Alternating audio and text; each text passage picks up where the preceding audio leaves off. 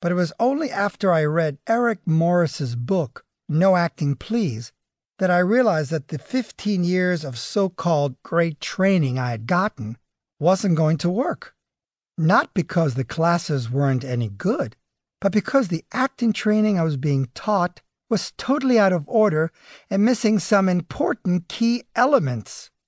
There was one phrase in Eric's book that hit me in a very profound way. Acting is a living problem.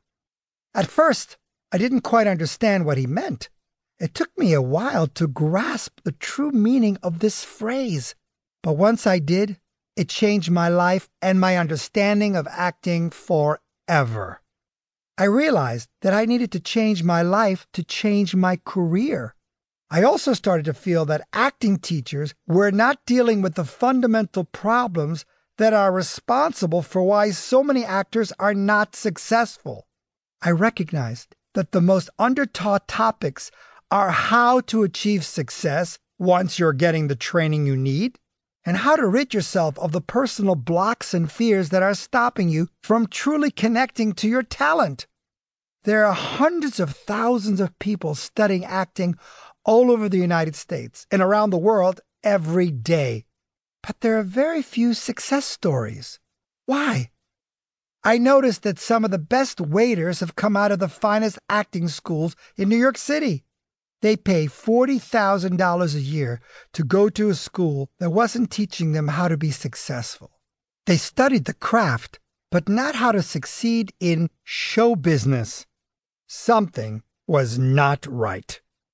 I also realized that my own lack of acting success at the time came from being disconnected from myself and not knowing enough about who I really was inside. I was not open or grateful enough. I did not really trust my instincts. Once I started to recognize these issues in myself, I was able to see them in so many of the actors I was studying with. I was able to see how the lack of support they had experienced throughout their childhood and life had made them angry, sad, and lonely, in pain and generally disconnected from themselves and others. No one seemed to be speaking about this in a powerful or meaningful way. These problems were the real reasons I thought students were not progressing as artists. I knew that if I would ever start to teach, I would take this type of training even further and deeper than ever before. After doing this type of work for so many years, I feel that all artists should train like this in the future.